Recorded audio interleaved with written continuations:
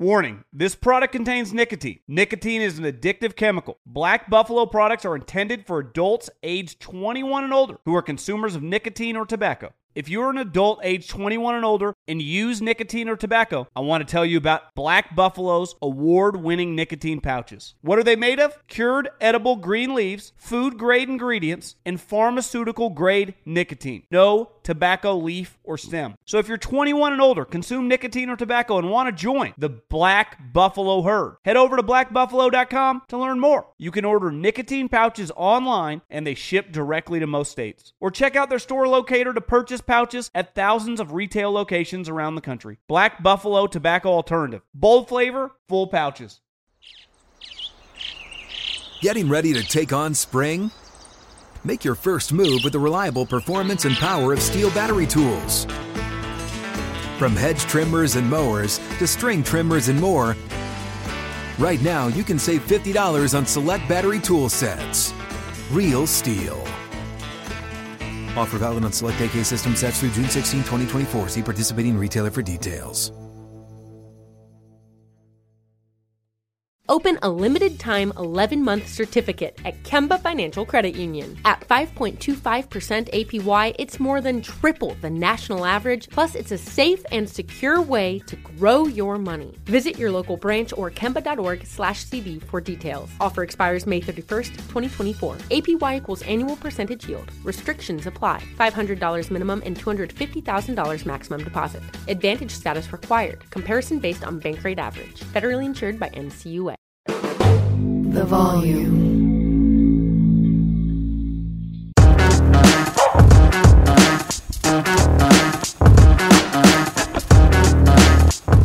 Yo, what's going on, everyone? Welcome in to a brand new live reaction episode of Snaps. Okay, Aaron, for a second I thought we had lost you. If you just listen on podcast, it's T-Bob Abear, Aaron Murray, youtube.com/@volumesnaps is where we're hanging out and recording tonight.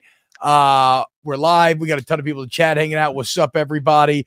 Great to see everybody. We're going to talk Florida, Georgia. We're going to talk about the big upset the Jayhawks pulling off against OU, Duke, Louisville, Utah, Oregon, Clemson. I mean, look, another great college football Saturday. And don't look now, but Nebraska is back.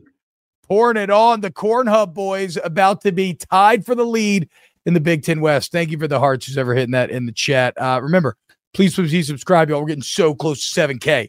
So close. 6K has been a slog, but y'all are about it. Y'all are helping us. We're still making that climb. Shout out. Seattle Dives, what's up? I figured you'd be a Washington fan. It looks like you're actually a Dog fan, which I guess could play either one. Aaron, what's up, man? How you feeling this Saturday? Look at us. Man, we're both wearing black. I know. You're representing for Georgia fan. It's Georgia, Florida. Once again, T-Bob, and it will be Georgia, Florida. I wasn't even trying to troll. I thought I said Georgia, Florida. No, you said Florida. Another 365 days. So you have a lot of time to practice. Okay, so I heard, though, you went on pre-gaming the SEC with my other co-hosts, Jake Hester and Chris Doring. And Doring claims that it's a neutral site rivalry game. So does Andy Staples, so that you just have to do alphabetical order. Yeah, and both those guys went to Florida, so of course they're going to make that case. Okay. Yeah, I mean, okay, that's actually that's true. That's true. Good point. What's up, though, dude? How was today, man? Pretty good day. Today was good. It was so funny. I told Sharon, like, oh, the noon games are super great. If I'll take the kiddos because I'm off this weekend, and if you could take them at 3:30, that'd be great. And all of a sudden, like the noon ones started getting super sexy, and I was like, oh. So I put the kids down maybe a little bit early for their nap, so that 1 to 3:30 window that was supposed to be my time was actually nap time. So I kind of got off scot-free, so I was able to watch all the games. Hell yeah! She had to do all the work in the afternoon, but she's got a break. For those that don't have multiple kids yet, that's a veteran move there. If you can time up or parental responsibility window with the naps, that's always big. Yep. And then you're just like, hey, I mean, I did my job. I got to work. What do you want me to do? All right. I got to get this USC game on. It looks like I haven't even. Is it on the Pac-12 network? Probably. Motherfucker. I don't know if I have a Pac-12 network. Whatever. All right. Let's dive into the game today. Let's start. And don't worry, chat. We're going to get to all of your comments throughout the show today, like Bill Kibbe. Okay, bitches, what do you think about them dogs? It's a good one. We'll get into it. But I think we got to start with OU, right? Yes. Because by far the most impactful thing that happened today were the Kansas Jayhawks upsetting the Oklahoma Sooners to move to 6-2 in Kansas. And let's start with the headline stuff here, okay? This is Kansas's first win over Oklahoma since 1997. It's their first top 10 win since the late 80s. And let's really stop for a second, because if you're our age, Aaron, you hear 1997, you're like, oh man, that's crazy. But what you may not appreciate, what that really means is that there was not a player alive on the Kansas roster that had been on this earth that had emerged out of their father's nutsack and seen Kansas beat Oklahoma. Like, this was the literal first time that any of those human beings walking the earth in the Kansas sideline would have seen a Jayhawk win over Oklahoma. That's massive. And once again, we are all forced to confront and accept that Lance Leipold is putting on an absolute masterclass in Lawrence. Here's my other favorite stat, and then I'm going to get your reaction, Aaron. Matt Zenitz tweeting, Kansas's record from 2010 to 2021, listen to this, was 23-118. 23, and that includes like a last mile stop, all that. 23-118. In 2 years under Lance Leipold, they're 12-9. Wow. And 6-2 this season. Give that man all the roses. Massive fucking win. And the best part is, Aaron, I had started writing Kansas's obituary. I'm taking notes and I'm writing my thoughts out. And I had already written, Oklahoma just, Jason Bean made too many mistakes in the end, blah, blah, blah, blah. And look at what fucking happened, dude. Well, it was a weird game. The weather was, obviously there's a weather delay for those watching it, and just was not the best day for throwing the football. I mean, Dylan Gabriel had 19 completions or 19 attempts on the day. And you said like Jason Bean was making the mistakes throwing the football. And you kind of think like, man, at some point, Oklahoma's just going to take that and run away with it. And neither team was kind of doing that. It was just a close running the football game, ugly weather. And the difference was not Jason Bean's arm, but it was his legs, which I was shocked. Like I'm watching the game and they kept referring to his track speed. He's like a 200-yard. Well, yeah, that's always been Bean's thing. He's just a fucking speed demon. I didn't realize like he was like that fast. Like when he took off for the one touchdown run, because there's a difference between being essentially a track guy running a 200-meter and being football fast. Like it doesn't always translate. Like, are you quick fast or do you need the open space to kind of take off and run? And he put the team on his back knowing that it's not great weather. And he did have a good throw there in that last possession on a little dagger route, which was pretty nice. But his run and his running ability, four carries for 62 yards and the rushing touchdown, long of 38, was awesome to see. Oklahoma, it's a tough loss, man. It's a tough loss not only for them, but interesting to see what happens with the national perspective of the Big 12 in general too right now. Yeah, that hurts that league. It's kind of, and you got like kind of a shitty feeling Oklahoma State team kind of emerging. It's like, well, I guess Kansas will be in this conversation now, and they're much Kansas better State feeling next week because I'm not loving. I'm not loving Texas right now. All I'm saying is like OU and Texas appear to be weakening, and I don't want to include Kansas in this because I love their momentum, but like Oklahoma State has a lot. West Virginia is actually pretty high up there, and those don't feel like especially good teams. But they're at the, they're right under the top guys of the Big 12. So like last year, the Big 12 was really even top to bottom and pretty good. This year they feel, relatively even top to bottom, but maybe like kind of bad. And so, Oklahoma Tech's better to stop messing around here because it's looking like a playoff scenario that's going to shape up with a lot of contenders, and the Big 12 get left out real easy. Well, Oklahoma's been playing with fire the entire season, man. Like you go back and look at some of their games throughout the year, and even like that Cincinnati game, 20-6, never really pulled away from that one. The UCF game last week, and then now kind of this game right now. And then obviously we all remember the Texas game. Like that was a great game. That's a great win, but still one that was essentially like a coin toss. You needed a last-second drive to go win that game. So you've been playing on the verge of getting that first L. I still think it's a good team. I still think when you look at their schedule that I would still have them favored versus Oklahoma State, versus West Virginia, versus BYU, versus TCU, like 100%. Like they should win those games, but they also should have won today too. So maybe it was the weather. This is a pass first team.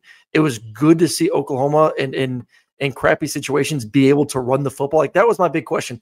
Could you, against a Kansas football team that has struggled against the run this entire season defensively, could you actually run the football? Because that's something that Oklahoma has not been able to do unless it's been Dillon Gabriel. Well, Walker went off for 146 yards at 269 yards total for the games. Like, they should gain some confidence there. The problem goes back to the defense. Guys out of position throughout the game. Guys were overrunning plays. We're burying the lead, because that should have been the lead of this entire conversation, because so much was made about Venables' defense being awful last year, which they were. And then they were really damn good this year. Like, not just okay, not good. They were actually elite at the very beginning of this year. And now you have 2 weeks in a row of major aggression. And if you look at the last 2 weeks, not only has the defense failed overall, Aaron, but they have failed in the biggest moments. You know, last week you're up by 8. Sure, you end up coming up with a 2-point conversion stop to win the game, but like, to let them score, to let UCF, who got absolutely dominated by WU today, to let them score in the manner that you did is pretty inexcusable.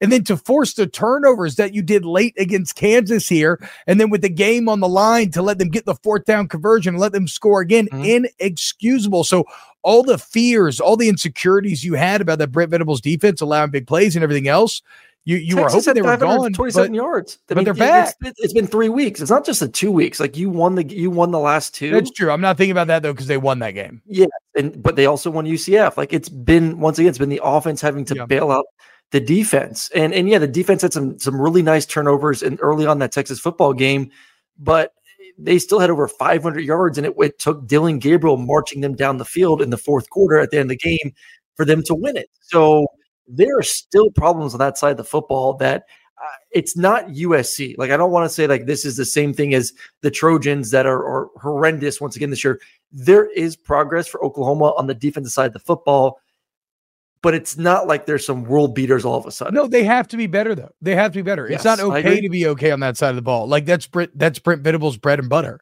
Yep. Like, they have talent there. They have to be better. And what's interesting, it's the fascinating thing, Aaron, that just a couple of weeks can do to you in college football, where a month ago, Brent Venables is a made man. He's essentially a god. He won this all-important Red River rivalry at the Texas State Fair. Everybody's in love with him. Now a couple of shaky weeks in which the defense completely fails in the biggest moments, and all of a sudden, a little grumbling starting up once again. You know, what's going on here? So, look, Oklahoma still controls their own destiny, certainly. But it looks more and more now than ever that not only will they have a rematch with Texas, but you're going to start to find, and Aaron, I'm sure you're already on this. Like, I know you're on this probably with Oregon and Washington, but if Oklahoma and Texas play today, who do you think wins? Texas. Yeah, see, exactly. I knew you were going to say that. But the problem is right now with Texas, you know, and I was watching that game today too. We'll stick on the Big 12 theme here. Malik Murphy was not impressive to me. And you look at their schedule next week, like logged down for the middle 2 quarters of that game. Yeah. 2.5. Their defense was great today. Like, their defense won it. They had the punt return for a touchdown. Like, if BYU just would have punted the ball instead of throwing interceptions, it would have been I think they might have covered the spread, which, you know, I'm kind of pissed off they didn't. But regardless, I'm worried for them next week versus Kansas State, and we'll break that down later down the road. I don't want to focus on that right now, but yeah, you should be worried right now as a Big 12 fan, because if Texas loses next week, but then gets yours back, and I think Texas in a rematch versus Oklahoma will get it, the Big 12 may knock themselves out.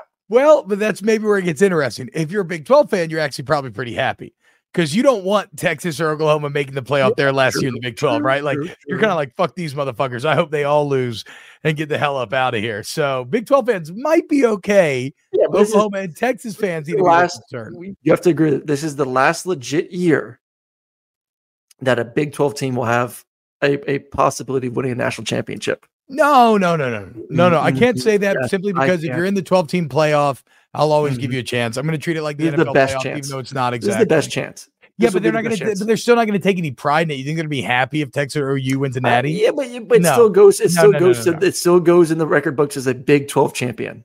I will have to agree to disagree. One final thing, and then we'll move on to Georgia. This is okay. I want to highlight again. Let's go back to Kansas. I want to highlight Jason Bean. I want to give him loves because this is. I'm going to read my notes verbatim here. For Kansas fans, you just got to be wondering what this season would be like if Jalen Daniels had stayed healthy. Jason Bean is exciting and makes big plays, but he just makes too many obvious mistakes. Jalen Daniels does not. Still, love what Leipold's building. Wish the Jayhawks could have gotten the win today. So congratulations to Jason Bean for shoving my mid-game notes right up my ass, because after throwing 2 horrific interceptions where you felt like you ruined everything, the first win since 87, like everything came down to you and you ruined it all, to stare down the long field that he did at the end of the game and find a way into the end zone. Do not take that for granted. And look, I know maybe Kansas shouldn't have scored at the end or whatever, but the defense had been salty. Oklahoma got a bit lucky on the crazy underthrow to get the 40-yard gain. I don't hate it. Kansas wins. Congratulations, Jason Bean. That's fucking awesome. It's a memory that no matter what you do in your entire life, you'll carry that with you for the rest of your life. Congrats. Rock Chalk, Jayhawk. All right. Georgia, Florida, today in Jacksonville. Aaron, if I was trying to go to this game, I would have gone to Game Time. That's right. Or if you're trying to go to a World Series game, NBA game. Now we got hockey upon us as well. The bottom line, you want to go to a game in live in person, you want to download Game Time, because it's the best way to get tickets on any of these games. It's the fastest growing ticketing app in the U.S., and they're obsessed with finding ways to help you save money. So you can find flash deals, sponsored deals on games, concerts daily. Okay. With zone deals, you pick the section and Game Time picks the seats for big time savings. Also, with a Game Time guarantee, you'll always get the best price. If you find tickets in the same section and row for less, Game Time will credit you 110% of the difference. How about that? So take the guesswork out of buying tickets with Game Time. Download the Game Time app, create an account, and use the code SNAPS for $20 off your first purchase. Terms apply. Again, create an account and enter code SNAPS. That's SNAPS for $20 off. Download Game Time last-minute tickets. Lowest price, guaranteed. All right. I know we got a lot of dog fans in the chat right now, so let's get into it. Georgia, Florida. Interesting beginning, right? Florida comes out and scores. Yep. Georgia stalls in the red zone, even though Florida doesn't even have a third down play called, and the D coordinator's running out there trying to call timeout. Yeah. And it's like, oh, and then we're like, oh, wait, no, Florida's actually awful. Yeah. Oh, God. Hey, listen, they scripted for success that first drive, and I thought they did a really good job of, one, running the football. I mean, I said in my keys to the game for Florida, if you want to make this a game, one, you got to be able to run it. And two, Eugene Wilson, who's your best athlete, has to be involved. And he was. Like, you saw how talented he is and why the comparisons to Percy Harvin are kind of being floated around Gainesville at the moment. The guy's an absolute stud. Wait, he's electric at the ball. Who's being compared to Eugene Percy Wilson? Harvin? Eugene Wilson, number 3. Yeah, but why?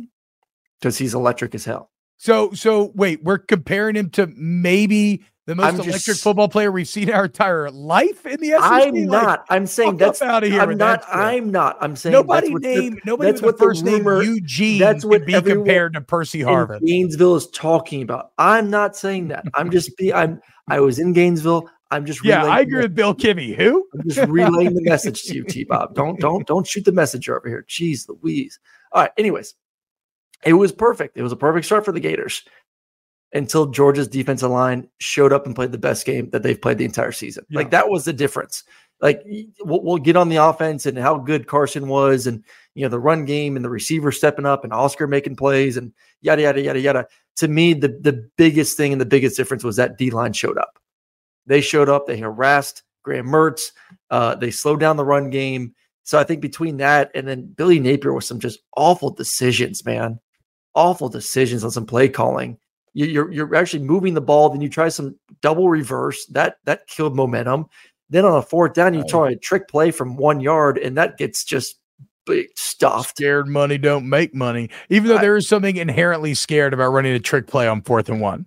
Like, either go for it or don't. Like, are you a bitch or not? Like you go for it or you don't. Like, don't hit me with any fanciful bullshit on 4th and 1. The bad decisions, some bad moments for them was the big difference. So, but Georgia's D-line, it was good to see those guys finally have a game in which maybe you silence some of the critics about, obviously it's not as elite as they've been for the past 2 years, but are you good enough to win a championship with that D-line? I think they answered that.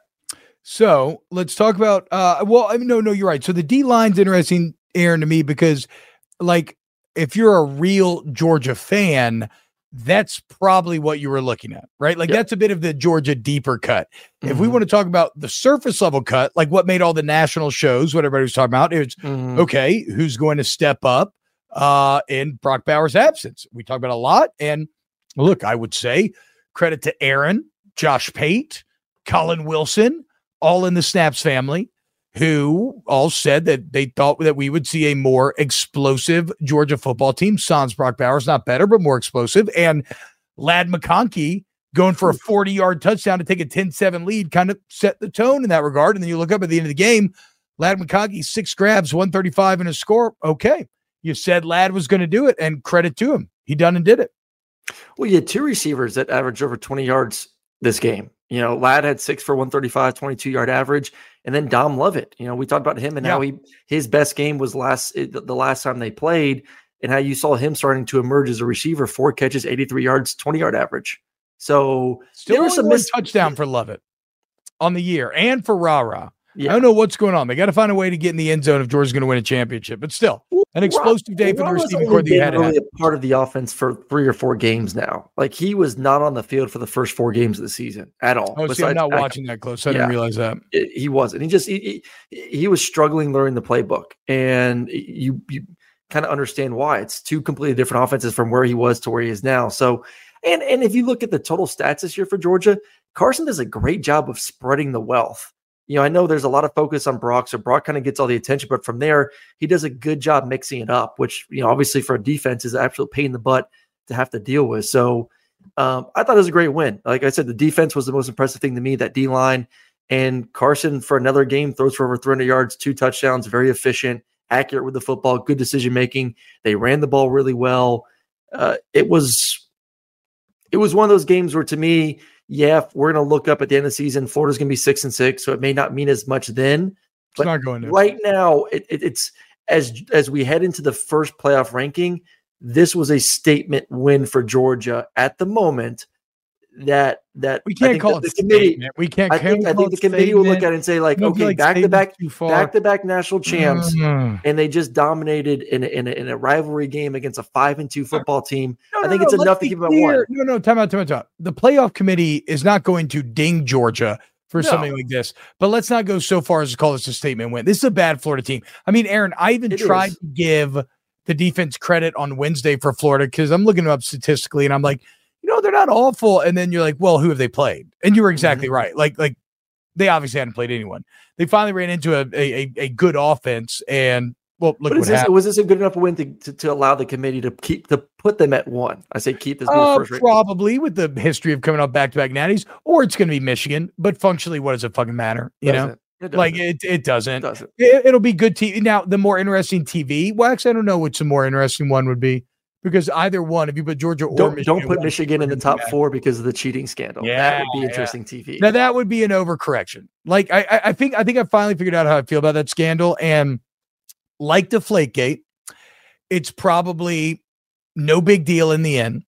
But like Deflategate, it's kind of fascinating to us because it exposes a level of gamesmanship that we were not aware of previously. Mm-hmm. And it was taken to a new level. Brady didn't do this in Deflategate, but Michigan definitely took sign stealing to a new advanced level that we hadn't seen previously as well, which combined with the correlation adds to the interest. But look, Georgia will be 1 or 2 in the first playoff ranking. So Georgia fans have nothing to worry about. Yep. I want to talk about Carson Beck in a second. Real quick, though, I don't want to just, rush past this, but my boy Juice Gentili, who's a Alabama fan, texted me during the game. And I know this joke's been made 1,000 times, but it's like, I can't lose sight of it. It says, how is a white guy named Ladd McConkey good at wide receiver? I mean, we just can't go a day, just really stop and appreciate the fact that you have a white, goofy ass looking TikTok dude named Ladd McConkey tearing up the SEC at receiver. Dude, and he was pulling away from I know. Like that. I knew he had speed. But he had a couple runs where I was like, damn, Ladd. Like, I knew you had some wheels, but you were pulling away from guys on defense. And you always think Florida and athletes, and he was pulling away from those athletes.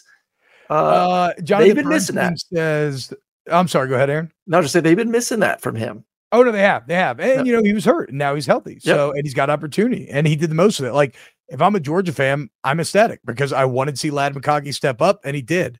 Jonathan Burns said something tells me T-Bob's picking Mizzou next week. No, not in Athens, bro. Come on. Talk about it. Again, my Georgia doubt has never been about the regular season or the SEC championship. It is simply come playoff time. Will they be good enough or not? But they're starting to convince me. Like I'm not going to front.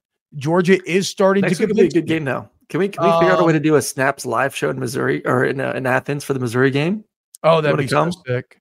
It's on Saturday though. I think it'd be a little bit hard for you with bro. I got Alabama, LSU. Dog. I mean, that's basically a national holiday or a local state holiday around these parts. If LSU beats Alabama next week, Louisiana might fall into the ocean from people jumping up and down all at the same time. We got to talk about Carson Beck. It would probably gone too long without talking about Carson Beck. He was fantastic today. Very efficient. 19 of 28, 315, 2 touchdowns. Again, I continue to be impressed. It's not overwhelming to the point where I'm willing to fully give myself over to him quite yet, but it's also not as underwhelming as it was early on where I'm like doubting him anymore. Yep. Like he's definitely winning me over. He's a stud. I'll let the play for the rest of the season kind of do the talk. And he has 2 more weeks. Like this was a rivalry game, so maybe it means a little bit more for Georgia fans. But the next 2 weeks are really more of the statement game for him, and even Tennessee and Knoxville. And Tennessee's a good defense, but you're going against a good Missouri team and a good Ole Miss team without still your best weapon in Brock Bowers. Like Florida's not a good team. Like you and I know, this will be a 6-6 team. It's all said and done. They're 6-6 football. That's what we got. I know it feels good to be your rivals, and I don't want to dog fans shit on him. Have fun with tonight. Yes. But that's a bad team.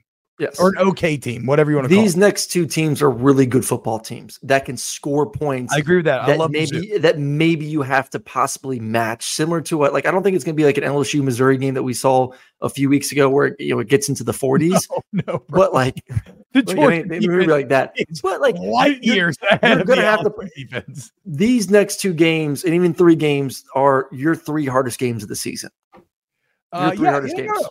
The end of actually, if I'm a Georgia fan, I'm super excited because the end of the schedule has now evolved to a point where you actually feel like it's going to better prepare you for the postseason. Yes. Like my big worry for Georgia was that they were just going to sleepwalk through this entire season and they're going to wake up in the playoff. They're going to get a fist fight. They're going to be like, what the fuck? But they got in a fist fight in Jordan Hare and they found a way out. And I'm like, okay, that's a bonus point.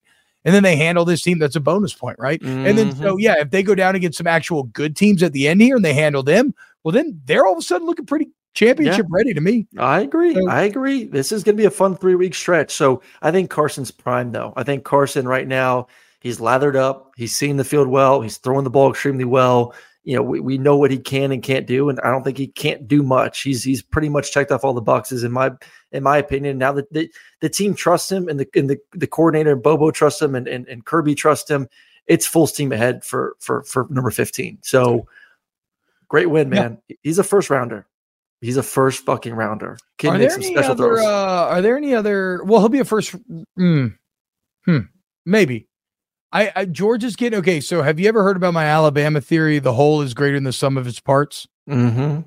Georgia's getting into that weird territory where if I'm an NFL scout, I have to really make sure I love the individual. And granted, they have a lot of individuals kicking ass, so it's not hard to follow that, right? But it's because anytime they play a team, it's not an even playing field. Like in the NFL, it's an even playing field. So individuals start to rise and fall.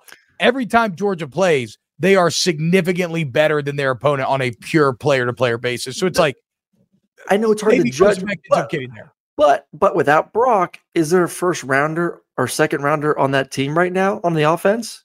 Oh, that's he's throwing to. It's not an unfair point. It's not you're right. Like I mean, Alabama, they had first round receivers, so like it was kind of hard, like to judge. Say Mac Jones. Drafting Mac Jones when he had 3 guys, Heisman Trophy winner receiver. Exactly. Yeah.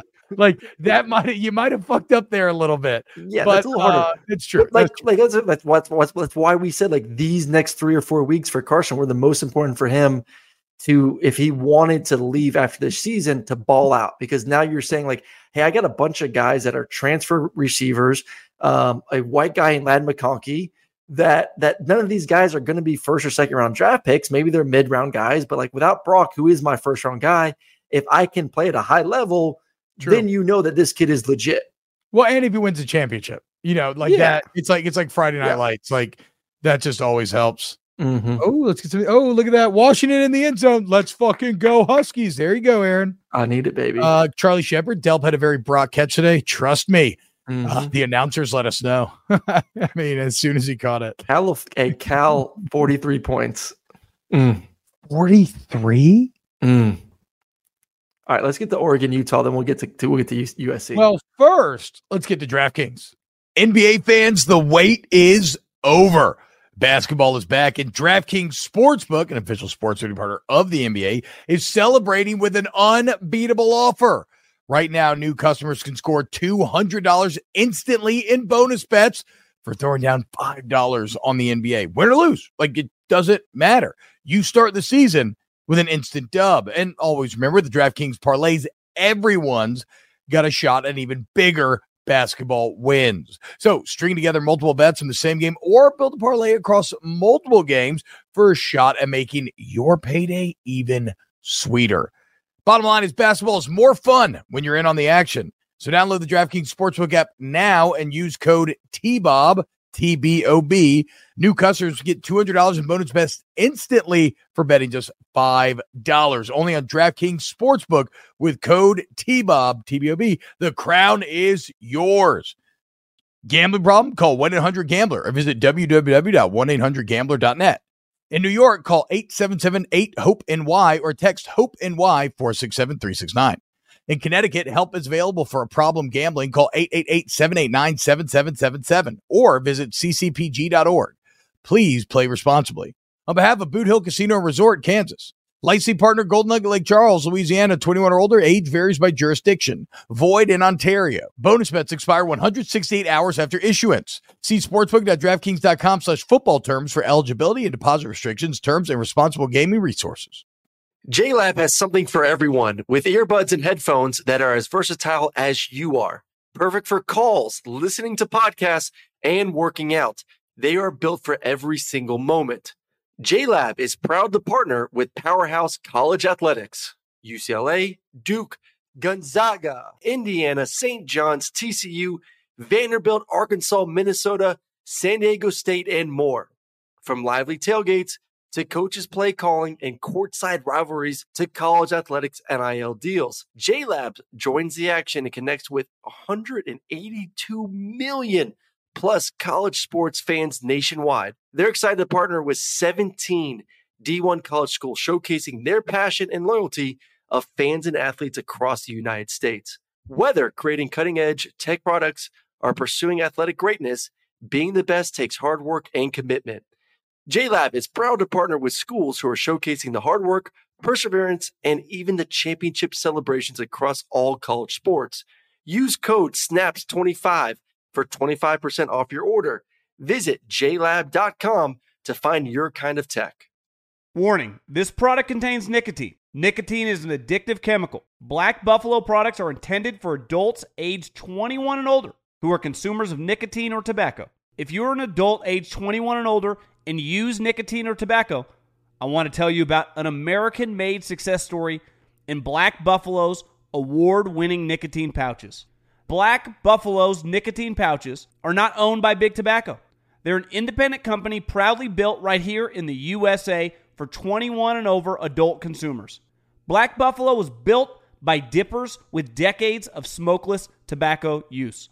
They believed the market wanted tobacco alternative nicotine products that offered the best of both worlds. Bold flavor, full pouches. What are they made of? It's pretty simple. Cured edible green leaves, food-grade ingredients, and pharmaceutical-grade nicotine. Most importantly, there's no tobacco leaf or stem. All proudly made right here in the USA. So if you're 21 and older, consume nicotine or tobacco, and want to join the Black Buffalo herd, head over to blackbuffalo.com to learn more. You can order nicotine pouches online, and they ship directly to most states. Or check out the store locator to purchase pouches at thousands of retail locations around the country. Black Buffalo Tobacco Alternative. Bold flavor, full pouches. Hey guys, this is Matt Jones, Drew Franklin from the Fade This podcast. We got a great episode coming up, picks in all the sports, football, basketball, we do them all, but here's a preview of this week's episode. Do you think it's more embarrassing to dye your hair or to have hair plugs? I don't think either are embarrassing if you're not trying to conceal it and act like you didn't. Okay, so you think if you just come out and go, I got hair plugs. Yeah, like check out these hair plugs. I mean, don't just walk around, hey, tapping, hey, stranger, I don't want you thinking this is natural, but I mean. Do you have to do that with everyone you meet? Try to act like they, you know what I mean? Yeah. But I mean, like John Cena got it. You know, when John Cena came back to wrestling, he had a bald spot, and now he doesn't. Mm-hmm. You think he should be required in all interviews to say, look, by the way, I covered up my bald spot? Yeah, I guess it's weird. I mean, you don't wear a sign or like put a sign in your yard, but. All right, so what about toupees? Those are the most obvious. But let's say you're like Bill Self and you can get it to where it looks good. His is magical. I don't even know if his is a toupee. It is. I think he went into the future and had a procedure we haven't even discovered yet. And this episode was brought to you in partnership with DraftKings. To hear more, listen and subscribe to Fade This on iHeartRadio or wherever you listen to podcasts. How interesting, Aaron. It's already 10-0 in Lexington in a night game. Despite all of you telling me how fucking good Kentucky is all the time. I will continue to hammer this. I think Mark Stoops is the most overpaid coach in college football, not named overpaid. Jimbo Fisher, okay? Whatever. Let's talk Utah, Oregon. Aaron, I have a geography question for you. Does it get cold in the Pacific Northwest? And PG, maybe you can answer. I don't know what your geographical knowledge is like, because I don't know. Like, does it get cold there? Does it snow? Because I'm just thinking about, like, okay, when Big 12 teams have to go to Utah in late October, November, it's going to be fucking awful. Okay. Yeah. PG said it maybe so Seattle. Okay, so maybe they were used to it. I thought maybe the weather was going to be a big advantage for Utah today, but this is a tough-ass Oregon Duck team, dude. Oregon plays in crap weather all the time. What are you talking about? It may not be snow, but it's like in the 30s, 40s, and misting. Like, that's not like great. Yeah, that's. Look, I don't know geography. I just told you. What are you going to come at me after I expose a weakness? What kind of? That's a bad friend. I just exposed an insecurity. Have you never seen like dumb? People talk about Seattle and how it's always gloomy and just nasty. And yeah, I know whatever. It rains. I don't know. It rains every day here in Louisiana. I don't know, dude. Whatever. Okay, fuck it. Whatever. The point is, Oregon looks damn good. Yeah. They go into a hostile Utah environment, and again, I always thought Oregon was going to win this game. Like, the difference in offenses was way too big. We talked about it all week, but I did not see 35-6. And I was a bit shocked when, let's be clear, our gambling guy Colin is right about almost everything, but his system, sometimes the numbers can go awry. His system did spit out a Utah plus 6.5, which made me kind of question, what am I missing here? And apparently not much, because it kind of played out like we thought it would, as the gulf between Bo Nix and Bryson Barnes might as well be the fucking Grand Canyon. It may not go down. I tweeted this earlier. It may not go down as the best win of the season, because there's some pretty awesome wins that we've seen this year so far that may make, certain teams more national powers when it comes to the playoff rankings, all that good stuff. This was, to me, to date, the most impressive win of the season.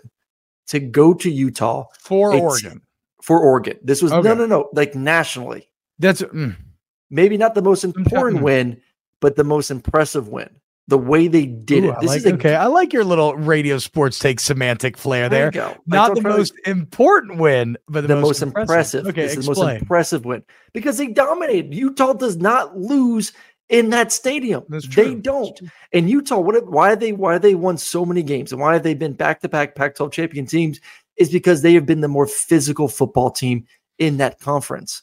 And Oregon today, on the road in a hostile environment, was the more physical football team. And we knew they were going to be the more athletic team. They had the speed, they had the better quarterback, but could Utah, with being at home and being so good in that stadium and the physicality in which they play, could they somehow find a way to make it close, which they've done over and over and over and over again? Yeah. And Oregon said, hell no. They were the aggressors.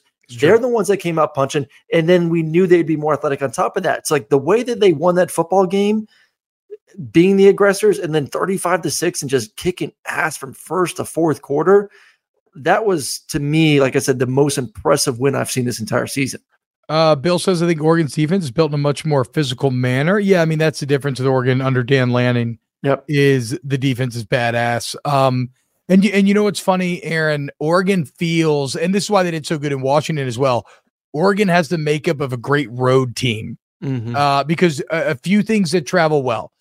First off, physical, great defense. We all know that.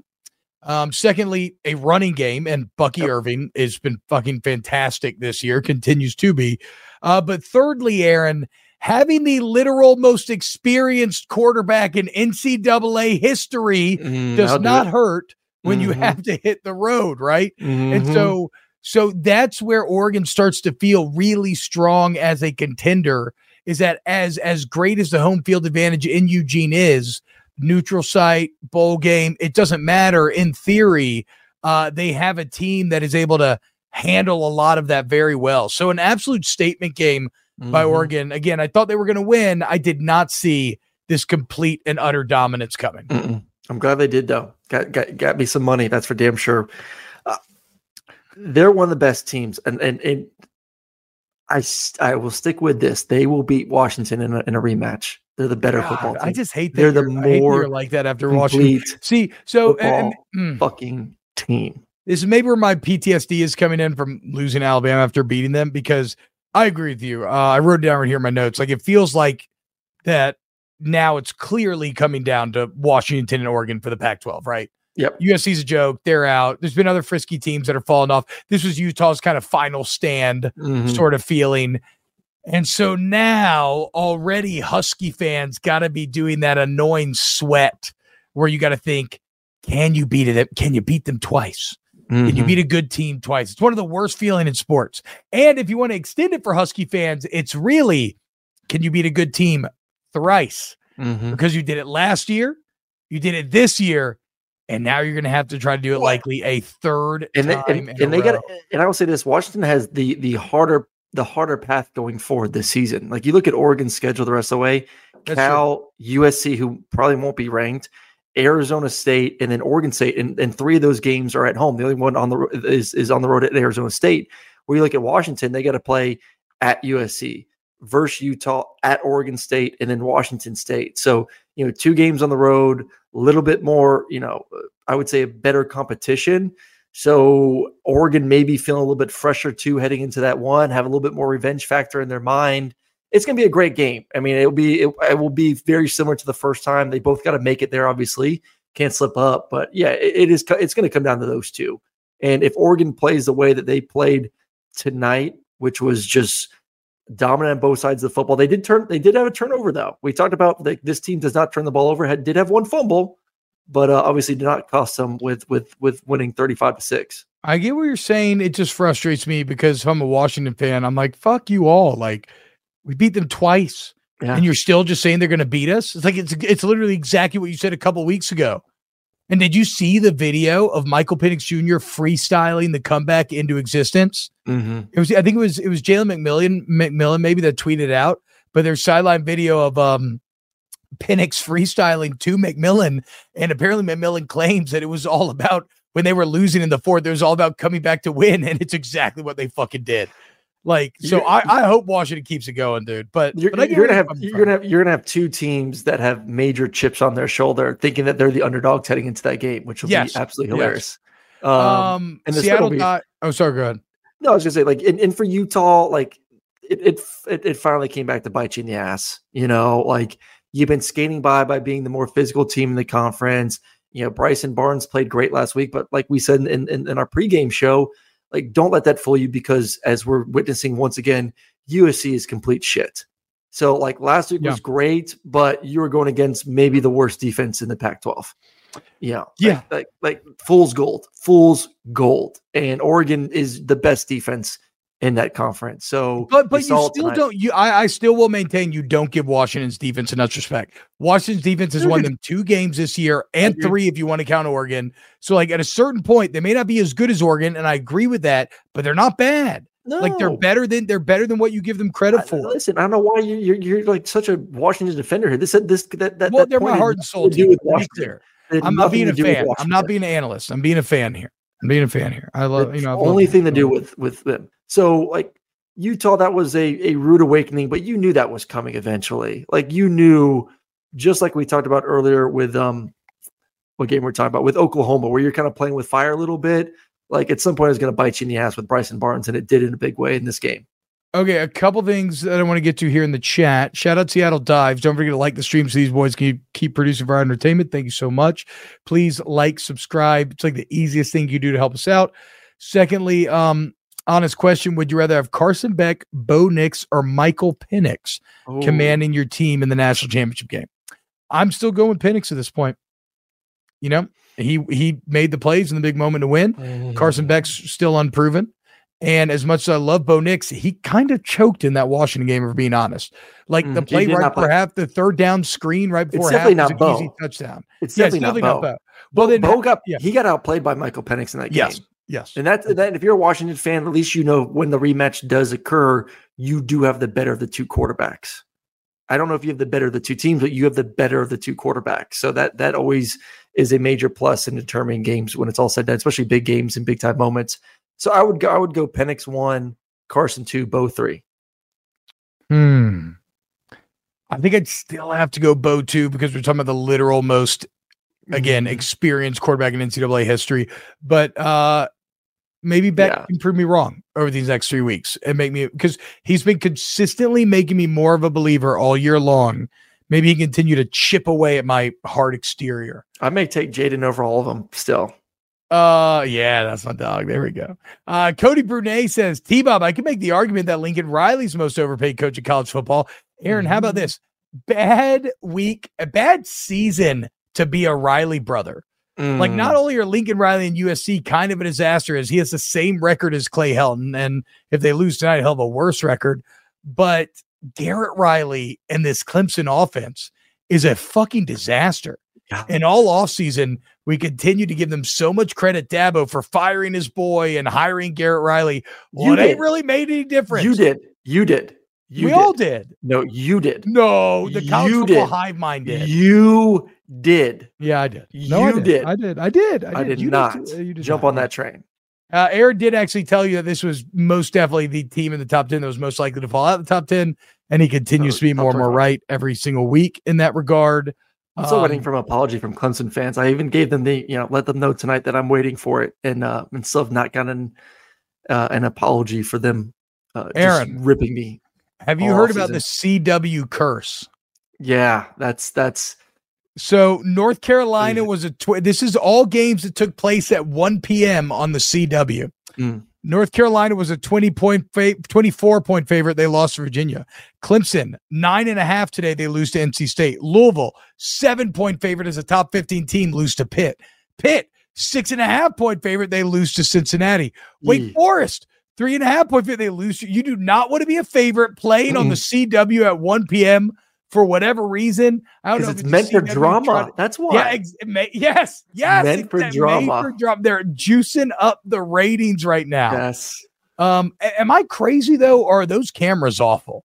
Like I was getting like 20 FPS, like 480p. It felt like. I did like the ref cam though. I like the ref cam. I saw that last week. Clemson is just you don't have a quarterback. It wasn't DJU's fault last year. It wasn't. Nope. You just kept wanting the blame. It's DJU. It's DJU. You don't have receivers. No. You relied everything had to go through Will Shipley. And the times that Cade came in last year, he was not better than DJU. No. Just wasn't. It's playing out like that. You have a lot. There's a lot of issues on the good, dude. He's not very good. I feel bad. He's not awful, but like he makes big mistakes, but he makes little mistakes. Like they had a 3rd and 1 at the end of the game, or a 2nd and 1, and it's a wide open little like swing pass to easy, and the running back has to dive to catch it, and it's a no gain. And then I think back to like he pulled last week and wasn't supposed to, which that's Florida amazing. State game, he should just hand the ball off. Yeah, that's what I'm saying. The FSU game, he sails that ball on like the easy slant. Like he misses these plays that if you're going to be a big time 5-star quarterback, you just can't miss, dude. They need to get him some help in the offseason though. Like you watch Florida State and you watch the big time transfer receiver make one-handed catches for touchdowns, and you look at Clemson who didn't have and Coleman's so good. Yeah, dude. You didn't have receivers last year. You knew you didn't have them heading into this season.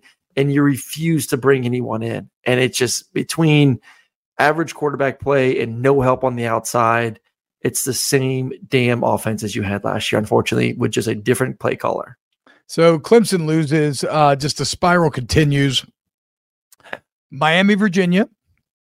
Miami escapes with a big win.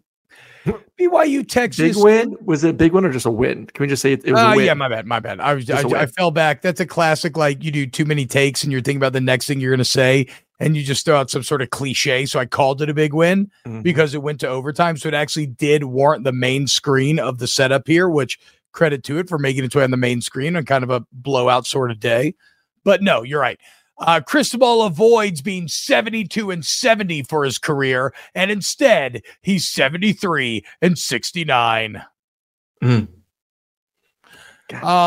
Miami should be 7-1. Probably what you would think, like 12-13 in the first rankings. Shoulda. Take a damn knee. Okay. Rodney Baxter says Beck is getting better and better. He's a complete quarterback. He is big as fuck. He's huge. That. Aiden Lykoski, Lincoln is taking the first NFL job he's offered. I don't know if an NFL team wants him. That's what I'm saying. Like, what does he bring to an NFL? It's not what's the difference between, I mean, I guess there's somewhat different because he has had more success in college football than you know him thinking of. He's on his damn staff right now. Arizona guy. Oh my God, why are we blanking right now? He's literally on the staff. Cliff Kingsbury. Yeah. Is there that much of a difference? No, he's just like, he's a more polished Cliff Kingsbury, but you also see him like not really handling pressure well, right? Like you see him keeping players out the media, skipping. Well, I think he was sick this week, but whatever. He was sick. Yeah. It's which this shingles bout, guys. Holy fuck. Shingles are awful, dude. I don't wish this on anybody. USC's now tied at 43-43 with 6 minutes to go in the fourth. He's got to fire his DC. Like, enough's enough. Grinch got to go. Well, you got to. What does the Constitution say? We hold these truths to be self-evident. I feel like it's not even worth talking about because obviously Alex Grinch has to go. Their next 2 games for USC, their next 3 games, Washington, Oregon, UCLA, all 3 of those teams can score 50 plus on them. Sorry, I zoned out because Bill Kibbe said, eat a few gummies. It helps with shingles pain. Bill, you listen to the show. You know me. You don't think I've been just gobbling up gummies? It's just awful. It just doesn't help. I want to do a little YouTube short, Aaron. Okay. Give me the top receivers in the entire country right now. The top receivers in the entire country right now? The top receivers in the entire country right now. See what you got. We'll let the boys edit up afterwards. Wow, this came out of nowhere. This was not planned ahead of time. No, I know. You want me to give them to you? And then no. I'll give it to you. Do you want me to give you like my top 5 receivers? I want like stream of consciousness. Give me like who do you think should be like? I know there's like 30 people on the Biletnikoff watch list. Okay, but give me your like 6 or 7 that you think could actually win the Biletnikoff. Okay. First, let me go with Malik Neighbors. Yeah. Luther Burden. Yep. Rome Odunze. Yep. Marvin Harrison Jr. Obviously, probably Marvin would be number 1 on that list. I like the Troy Franklin kid from Oregon. Oh yeah, we don't give Franklin enough credit. That's true. Okay, I'll throw him on the list. You know, it's kind of embarrassing. There was a certain name that I feel like doesn't get mentioned enough, and that was the entire impetus behind starting this conversation. And I've now forgotten who I was trying to talk about. Those are really the top ones for me. No, there's another one that we're missing, and now I feel like my Are you trying to get your boy Brian Thomas in there? Nope. Not an LSU guy. Nope. Now I feel like this entire thing was just a futile exercise in me being a shitty host because the entire point was to mention the one fucking guy that I'm forgetting about now. Do you know where he plays? No. Yes, we were talking about it earlier. The group text with my boys. Hold on. God damn it, dude. Oh my goodness. I blew this. I'm sorry. I apologize for everyone listening right now. No, it's an absolute disaster, dude. Just talk about something else. Anyone from Texas? Texas? Oh, wait. Here we go. Save it, T-Bob. No, I can't find it. Shit. Okay, Aaron, talk about just like one other thing while we do this. All right, let's what else went well today? I think that was it for the show. T-Bob just wanted to get fancied and finish things off. I know. I tried to end on a flourish, dude. I really completely no, guys. Flubbered it. Keon Coleman. Fuck. Oh yeah, there you go. God, dude, Keon Coleman. No, he needs to be in there. Am I crazy? No, like we always talk about Marvin. We always talk about Luther. We always talk about Malik. All these guys. The problem with Keon, he had a few game stretch where he completely disappeared. Yeah, but now he's got 9 tuds. I know. But he disappeared for a while. I think that's what hurt him. Yeah, I agree. You actually probably still should make that into a TikTok because it was such fucking disaster. But Keon, that entire thing was to just give Keon Coleman props. Okay. And that is why Keon Coleman will not be in the conversation because you purposely wanted to bring him up and you still forgot him. Too perfect. Yeah, I guess you're right. I guess you're right. Oh my gosh. Shout out FSU though. FSU's looking good, Aaron. FSU's looking good. True or false? True or false? All right. They look good. Like, subscribe. We love you. Remember, I wore that volume crew neck sweater. I had to wash it, so I couldn't wear it tonight's show, but I've been starting to wear that crew neck sweater yet. It's so fucking comfortable. Buying on the merch store. But remember, guys, Nebraska is now 5-3 and tied for the lead in the Big Ten West after Wisconsin loses tonight. There's never been a better time to buy Corn Hub merch. Look at the link right below the video. And Washington right now. What's up with Washington? They're only up 7-0. Penix is 1 for 4 for 10 yards. Come on. Oh, wait, guys, listen. Do you hear that? Come on. Do you hear that, guys? That's someone who made a bet.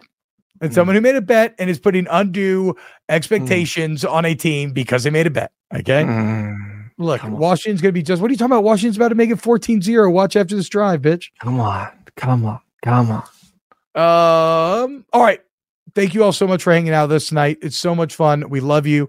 Back on youtube.com/@VolumeSnaps live on Monday with a brand new show. A huge thank you to Pat Gunther, Chris Tran, Danny Cardenas, Adam Gracia, just everybody here on the Snaps team, man. Everybody works so freaking hard putting all this content out, and we love it. And so if you like, subscribe, if you're listening on podcasts, wherever you get your podcasts, rate, review, help the Snaps boys continue to grow. We love you so much, and we'll see you later. And I hope you all have a wonderful rest of your college football Saturday night.